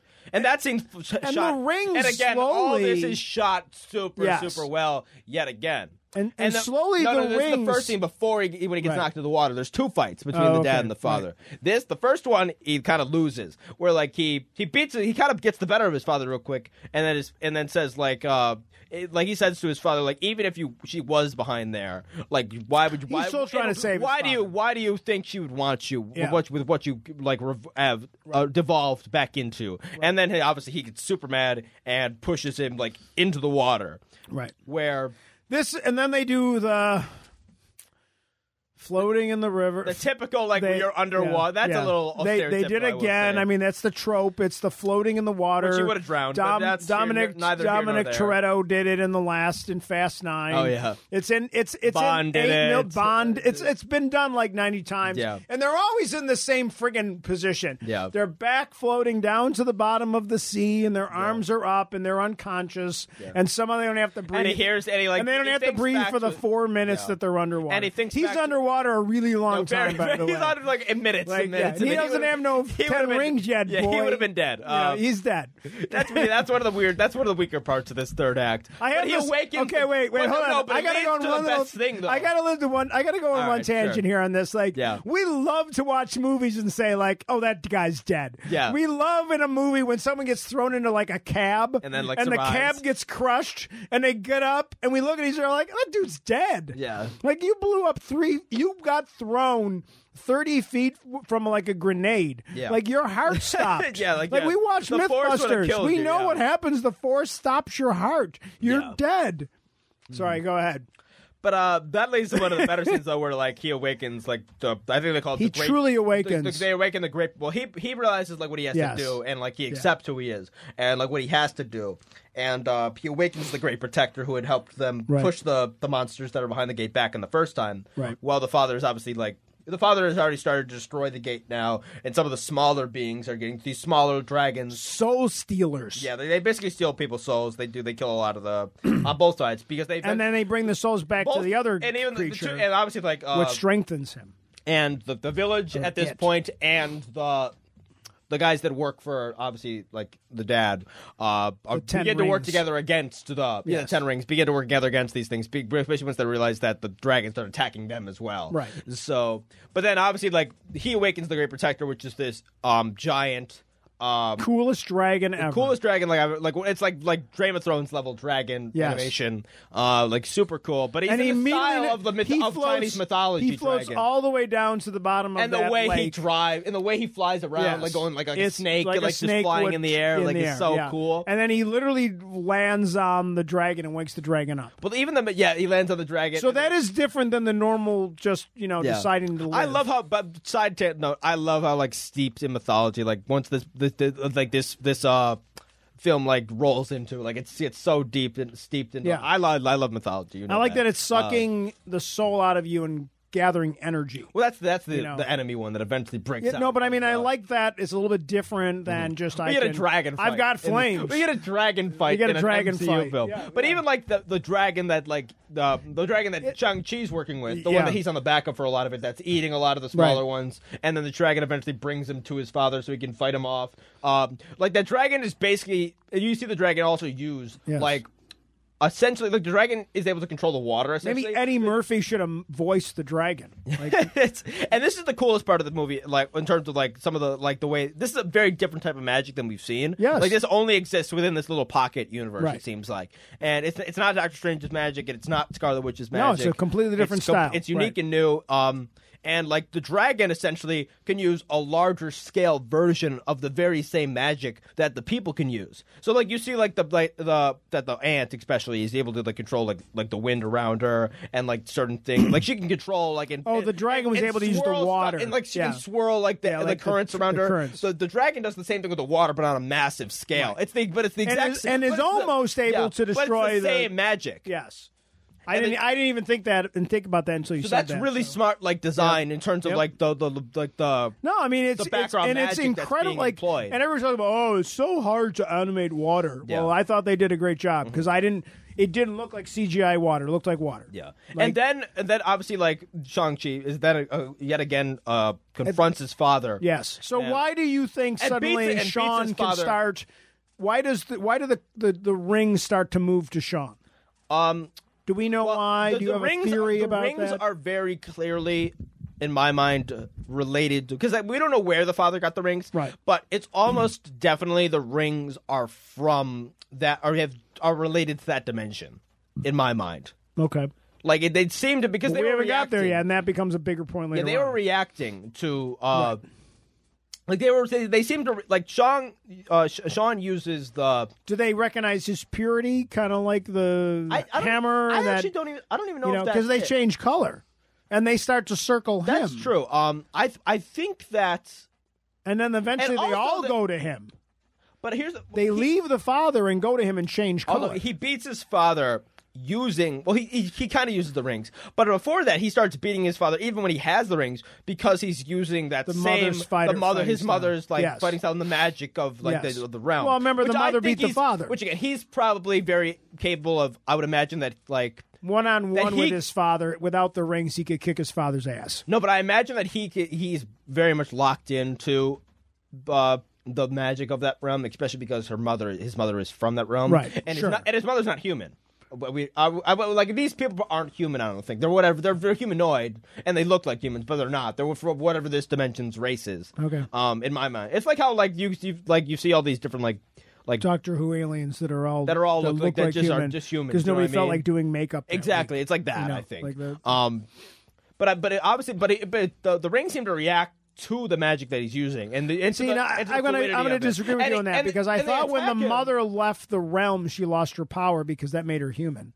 No, but I think but that would still make sense though if he went back into the ring. Because obviously the dad I don't think could have used it, right? And I don't think that like Katie could have used it, but I think he could have used it in that realm because he was part of them, and he was part of he's part of his mother. I'll go with that. And like the rings react when he's using that super graceful style, like when the father uses. Oh, so they are attracted to him, and then he kind of like because he's using that style. And it's the same thing where you use like the enemies like attack against them, and you like just basically instead of like allowing the attack to hit you, you just like kind of move in a void. And then allow it kind of like to go to follow you along, and then kind of began to circle around him after that. It was really weird, but also he seems to be kind of like a chosen one. It seems like especially because like in one of the post credit scenes when Wong is identifying the rings, he says a beacon went off, but only when you started using them. Right. So like they've never gone off in the 1,000 years when we're an hour and 20 minutes in, and let's finish up because I want to talk about the overall impression of the film at the end for a couple minutes. Mm-hmm. Anything else? Just kind of obviously eventually he gets the rings.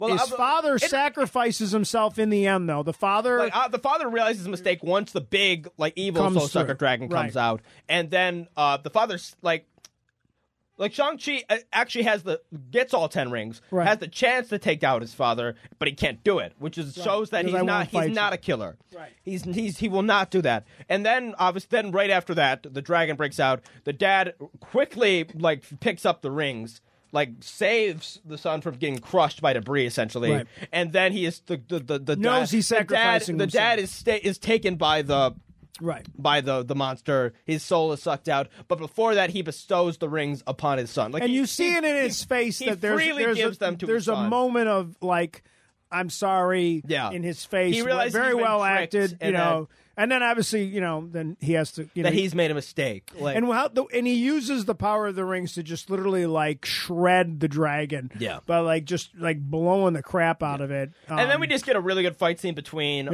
like the Soul Sucker dragon versus the Chinese dragon that the Shang-Chi and his sister are now on. No, I mean the way they kind of they do the good build up on it. It's a great. And then even Katie helps. Katie hits Katie hits the dragon with a bow and saves the Chinese mythology dragon, the Great Protector, from being his soul consumed, which basically would have given that dragon like way too much power. It basically would have made him like unbeatable. Right. But even like Shang-Chi, like the sister wants him to let him go at one point, like when she's getting like pulled away, and he won't do it. So like it's a great like, and then the dragon obviously, and then eventually they just drown the thing, and then crush him to death and like blow him up. Or whatever. Well, no, they use the rings, and the rings expand to the point. The dragon holds it down. Yeah, and then with the sister also holds it down with like her weapon as well. Yeah. And then Shang uses the rings to like push it basically on the chest, like down into like the vortex that the dragon's creating, and then he basically like does this move where he like drops onto him like from like a super high distance and like explodes him. It's like really good. And they spread apart and they just destroy the thing. So obviously from there, like we kind of see like they get some touching moments where they literally say goodbye to the mother and father. Where they mourn the loss of the battle with Chinese lanterns floating onto the river. And then we cut back to them back at a restaurant. The same restaurant. The same restaurant with her, I think it's her sister and her friend or whatever. I think it's their friend from It's high her school. friend and her, and some arbitrary guy, and they're going through and like, you're mocking us. Their with old these, friend from high school and her fiance. Right, her I believe. boyfriend or whatever it is. And then like, no, like that's what we were doing. We saved the world. We saved the world. Like, and they're like, what? Like, you're mocking us. You're mocking us. Especially because she made fun of them for Yes. the very same thing of like you're two of the most like, or they said like you're two of the most like talented people I know. Yet you're just like what's it called? I forget what she said. Their car. What's it called? Yeah, you're valet parkers. They're valet parkers. You can do whatever you want, like in this life. And then all of a sudden, Wong opens Wong up a comes portal in, and takes them, and they're like, oh yeah, we got to go. it's like Shang-Chi. Is there a Shang-Chi? Yeah, I guess it's me. Yeah. And then they just go, and then And he takes both of them with them. He takes them both. Yeah, you're coming too, and they dive headfirst into the. They go right into the MCU. Yeah, and then that's kind of how they wrap up the film. Obviously, there's an extra scene. The edit with scene Wong is who's kind of like Wong. They're in one of the different places. Who's trying to analyze the rings essentially, and then also you have like the hologram things that we've seen in Endgame. You see with Bruce Banner in human form again. Who's no longer in. Who's like still his got a mixed cast form. on his arm. Yeah, his arm's still or whatever. He's in a sling. Yeah, and then also Captain Marvel. Captain Marvel's there for a few minutes, and she doesn't recognize it. Which is the first. And they're trying to analyze it. Which the most important thing of this is obviously the beacon thing. I think has something to do with probably Shang-Chi too, because I don't know what other movie that would relate to. Especially because it's a beacon within the rings themselves. Right. So that's probably something related to the character's lore in the comics, I would imagine. Otherwise, I really like this is the most important thing we got out of this trailer is this is the first view of like what the post Avengers like setup kind of looks like, which like Wong seems to be like the liaison for Doctor Strange and for like the mystical side of things. What's her name is the Still liaison patrolling for like the universe. Yeah, like she's like the more universal like one that's around, and then Banner's kind of running like things. Because Iron Man's dead. Obviously, Captain America's gone. Right. Black Widow's dead. Hawkeye's retired. Thor's gone. So it's just him. Right. He's the only. So he's the one of the originals that, and he's kind of probably more. And in he's leadership. the sciencey guy. He's a that's kind of running, and in a leadership role. Probably. And I like now. he said, hey. Welcome to the circus, or whatever he calls it. Circus, which is great because it's like, hey, you're one of us now, man. Yeah. Welcome to it. Like, you just had this lives, and now you're something else. And and then that.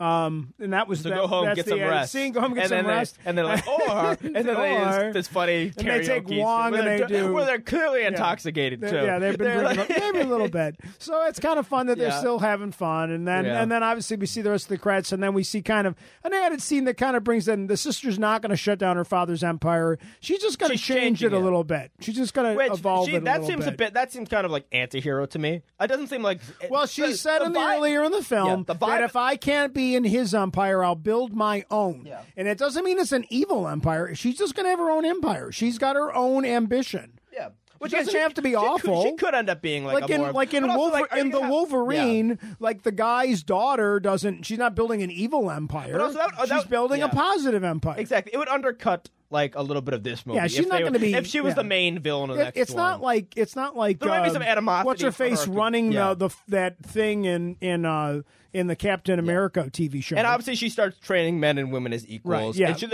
there's all her like, and that was there's what her art we wanted style to see. that was in her room that we saw as a child that she like kind of graffitied all over like the compound. Right. So I feel like it's kind of like a League of Assassins but good vibe, if that makes sense. Let's go with or at least that. like an anti-hero type vibe. All right, so with the last, so that's the way it kind of wraps up. So we got about. But either way, that looks like you're going to give her a lot more to do in the right. So for 5 minutes, what we need to wrap up here is where do you put this in the Marvel rankings? I've only seen it once, but very, very. Well, first impressions.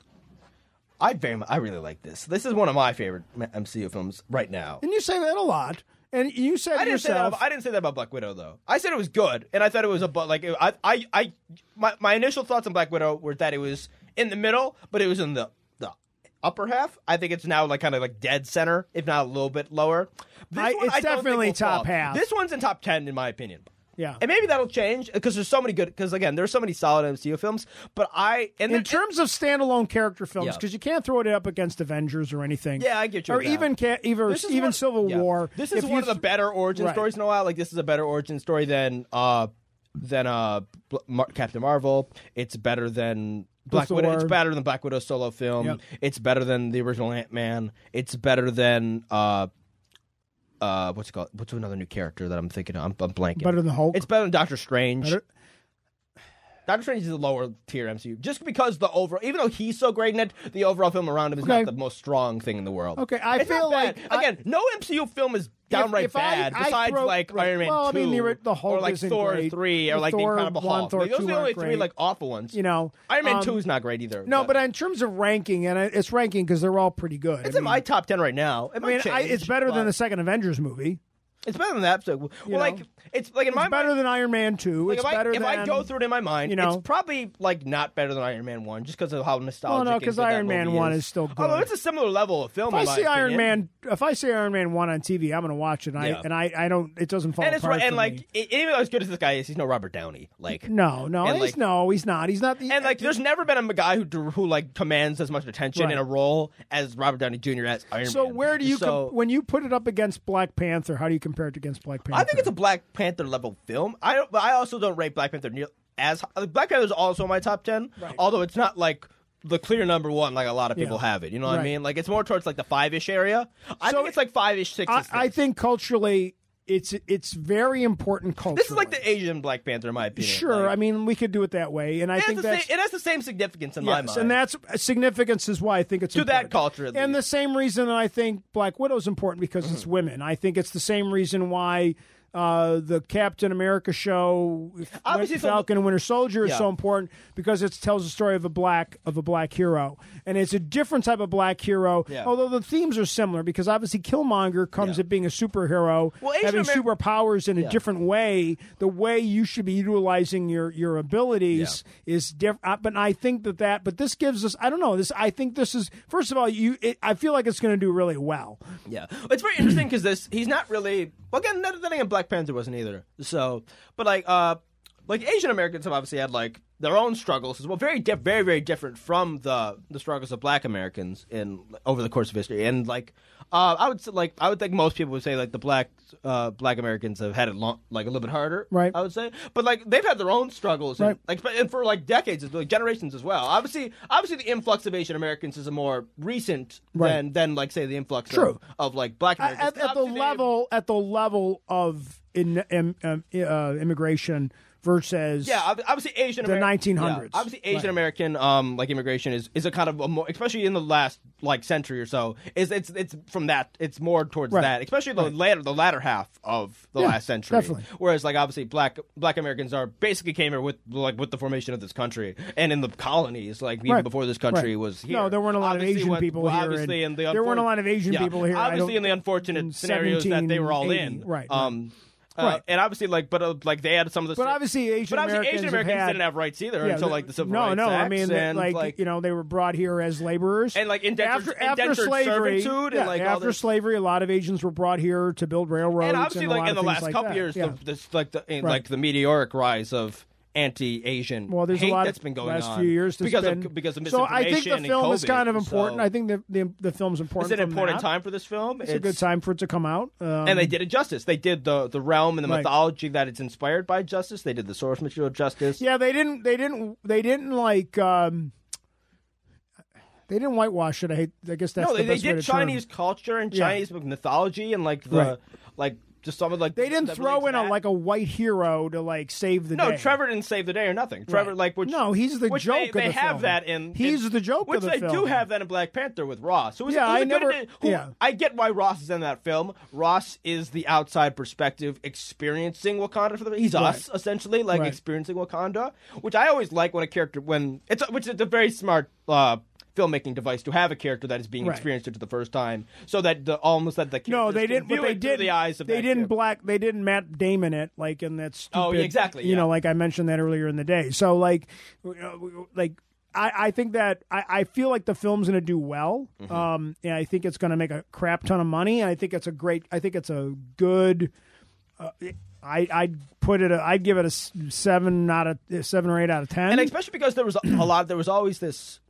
Much like there was with Black Americans, is that your black guy can't lead a film, or an Asian guy can't be a lead. Asian guy can't be a lead action star. That's a really good point. Which again, that narrative has been blown out of the water because obviously there's been a couple films in the last couple of years, especially that have very much blown that away with every race. Right. Like a lot of female-led films have been doing really well recently. They had that film Crazy Rich Asians, which made a ton of money, and proved that and Black Panther obviously proved as well that like people will go watch like people different than them like in films, and people want it honestly more. It seems like I think we're all. There's a reason Black Panther is the second, like the third behind, is only behind 2 Avengers movies, right? In terms of like how much money it made, like.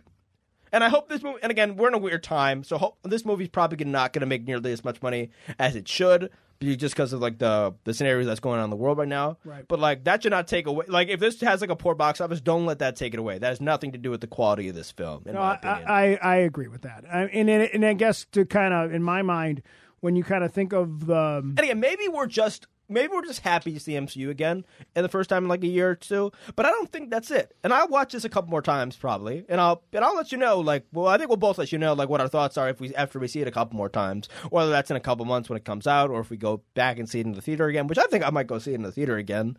That's if I got time. I'm a little busy with school now and everything, but. Well, it's funny because when I think I was watching the thing on CNN. And they're doing like the history of sitcoms, and they go through like the black sitcoms, and they obviously the famous white sitcoms, and then before we had Hispanics in sitcoms, and they finally get to the one Asian sitcom, which is I can't find the actor's name who plays the agent in Ant-Man. Jimmy Woo. Jimmy Woo, like he was on a American that's sitcom. The agent's name, but it was that's not this actor's name. That's not the actor's name, but the actor played like. On an American sitcom that was Asian-based, and there hasn't been a lot of that. And I think what I liked now is that I feel like we're seeing more, whether it's the directors, whether it's the composers, whether it's the fighting styles, whether it's the storytelling. Randall Park is the guy's name. Thank you. Good actor. I'm happy we're moving in that direction. I think it's great. And what I've decided when I see these Marvel things is even though this is a standalone origin story, it's not though. Like it is it's just another chapter in the stories that we're learning in this universe. And I think they're all connected. Yeah, I am curious to see what Shang-Chi, because again, it's not standalone like the Joker. Like that's not in any universe. No, yeah. This is going to lead. His rings are going to end up being a big part of the MCU in some way. They rarely have anything that doesn't have to do with something else. Here's my thing is like, and I've talked about this. I wonder what role he will occupy in the MCU. I don't know if he's like, is he just going to kind of operate? But again, like they had that thing where they introduced him to the Avengers. So is he going to be like one of them? Because again, I've thought about this a lot recently with like the MCU. Is that there's so many characters now, and obviously they've introduced a ton of new ones. With like, there's a couple guys that seem like they're going to be sticking around from Black Widow. Yep. There's a couple guys that are being introduced through like various. Disney they may Plus not properties. They may not be Avengers, some of those characters, but I think Shang-Chi's going to be. What is the Avengers lineup going to be when they? Obviously, there's not going to be. Let's wrap it up with that. Yeah. And then let's see. Shang-Chi's going to be in there for sure, without a doubt in my mind. Obviously, the new Captain America. Bucky's going to be in there. Captain Marvel, probably. But there's just so many people, though. Captain Marvel. But there's also Spider-Man. Hulk's in an advisory capacity. Hulk. He won't be I don't see, unless they have something where they do another Hulk film and somehow becomes the Red Hulk or something where somehow he's going to be damaged. They can't do Hulk films because of the Universal weird contract whatever. thing. So my point is that, but in terms, and I think I wouldn't be surprised if they bring in the new Black Panther, whoever that ends up being. I think it's going to be the sister, but we'll see. Ant-Man's probably around still. I mean, I think you've got a lot of characters. A lot of characters, and it's like, you can't have another film with like 20 Avengers. No, like in my mind, the core roster has to be like 7 to 8 people. Right. Like and that's then they can bring, if they get to a Endgame level film where they need to bring them all in, that's when they'll bring them all in. Mm-hmm. Well, obviously they're going to have an Endgame level film at some point again. But Feige said last week, like in an interview, he's in no rush to do another Avengers film. They like these mini things, and I think we're going to see other. We need a break from it. We're going to see other films that have collaborative environments for characters. Whether it's like Doctor Strange, but they said that after Endgame that a lot of what was going to be for a while, especially because I'm sure probably in Phase 5 we're going to get like a smaller scale Avengers film. Yes. But I think for a while, like you said, we're going to get like these weird there's a lot of character crossover, which we've gotten to the point now. Which we're phasing out. We're phasing out Guardians of the Galaxy. We know that this is their last version of the movie. Like, with Shang-Chi, with the introduction of characters like Shang-Chi and eventually the Fantastic Four and X-Men eventually and Eternals and all these new and She-Hulk, Miss Marvel. It's going to get tricky how you don't bring them together in some kind of global event. All the characters that they've added thus far is like. Which, like, we've gotten to the point where now the MCU is basically where the MCU for a while it only existed and like it was slowly building up characters for a while. Right. But now we're in like, but obviously the MCU is its own dimension. We got like 30 characters. Yeah, we're more than that. After the Eternals, we're gonna have 30 superheroes. The coolest thing about it at this point is the MCU obviously operates in its own little dimension that's separate from like the main comic run or like any of the comic runs. But now the MCU is approaching the point where it has like. Nearly as many characters that are like in existence, like within a comic, or it's got to the point where there's enough, like there's such a deep roster of characters that you like it makes like that you're just gonna have to like have like all these characters appearing in each other's stuff like constantly. To the point. That's a good point. Yeah. So like we've gotten to this point where like the MCU is now just going to be like more and more like comics, like in visual form. Like, because now it operates in the same universal setting where, like, some of the same parameters are in place where, like, the amount of characters and, like, the amount that the public knows about superheroes and all this stuff. Like, it's kind of approaching the same level of, like, what the comic existence is. Right. And they keep finding ways to bring in different references. Obviously, we've lost a couple characters along the way. The Snap and things like that. But we've gained more than we've lost. Exactly. So, all right, we're going to wrap it up because we're at our over our time limit as always. But once again, we didn't get to one of our topics. We're so organized. We're not the words organized. We end up just spending more time in delving into the film. These topics. Just say this though. But last two What If episodes, very good, very different. Good. Doctor Strange one in particular was very good. Yeah, I think. Yeah, the very different. 2 and 4 were great. 1 and 3 were okay. I like they're not afraid to do anything with this. Yes. Like we're not going to talk about it too much, but in like literally in the third one, they killed the original 6 Avengers, all 6 of them dead. Right. And in this one, Doctor Strange destroyed his reality. Yes. Like completely. Yep. So that's some pretty and again, there's just a cartoon, but like that's some like that's even like I thought they would. Yeah, that's not for little kids. So no, not at all. Like, yeah. I'm pretty good though. I'm glad that they actually like went full out with like how I thought there was just gonna be something weird. Like I thought there would be a little bit more like every episode would be like more like the first one, Captain America one. Yeah, but it's not. They're like doing really radical like departures from like what their stories were. You know what I mean? Right. And I'm glad. I think the next one will probably be a little bit more simpler. I don't think everyone's going to be end of the universe level stuff, but obviously we have a lot to figure out. We're going to talk about next week. We even talked about going off topic a little bit and doing some stuff on music. We're trying to decide what we're going to do next week. Yeah. But it depends. It depends what's going on, and we do thank you for listening.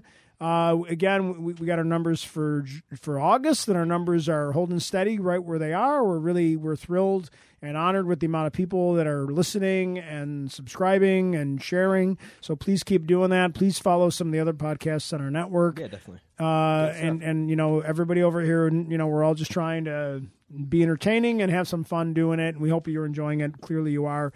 Thanks for listening, and we'll be back next week.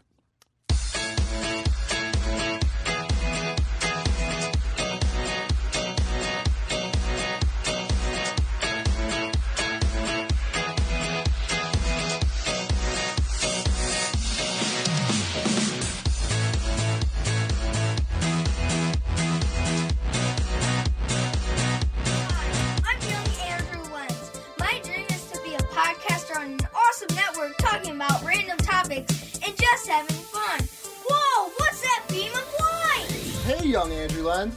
It's me, Andrew Lenz from the future, telling you that your dream is going to come true. What? No way! Yeah, you're going to have an awesome podcast called Let's Talk, but no politics, okay?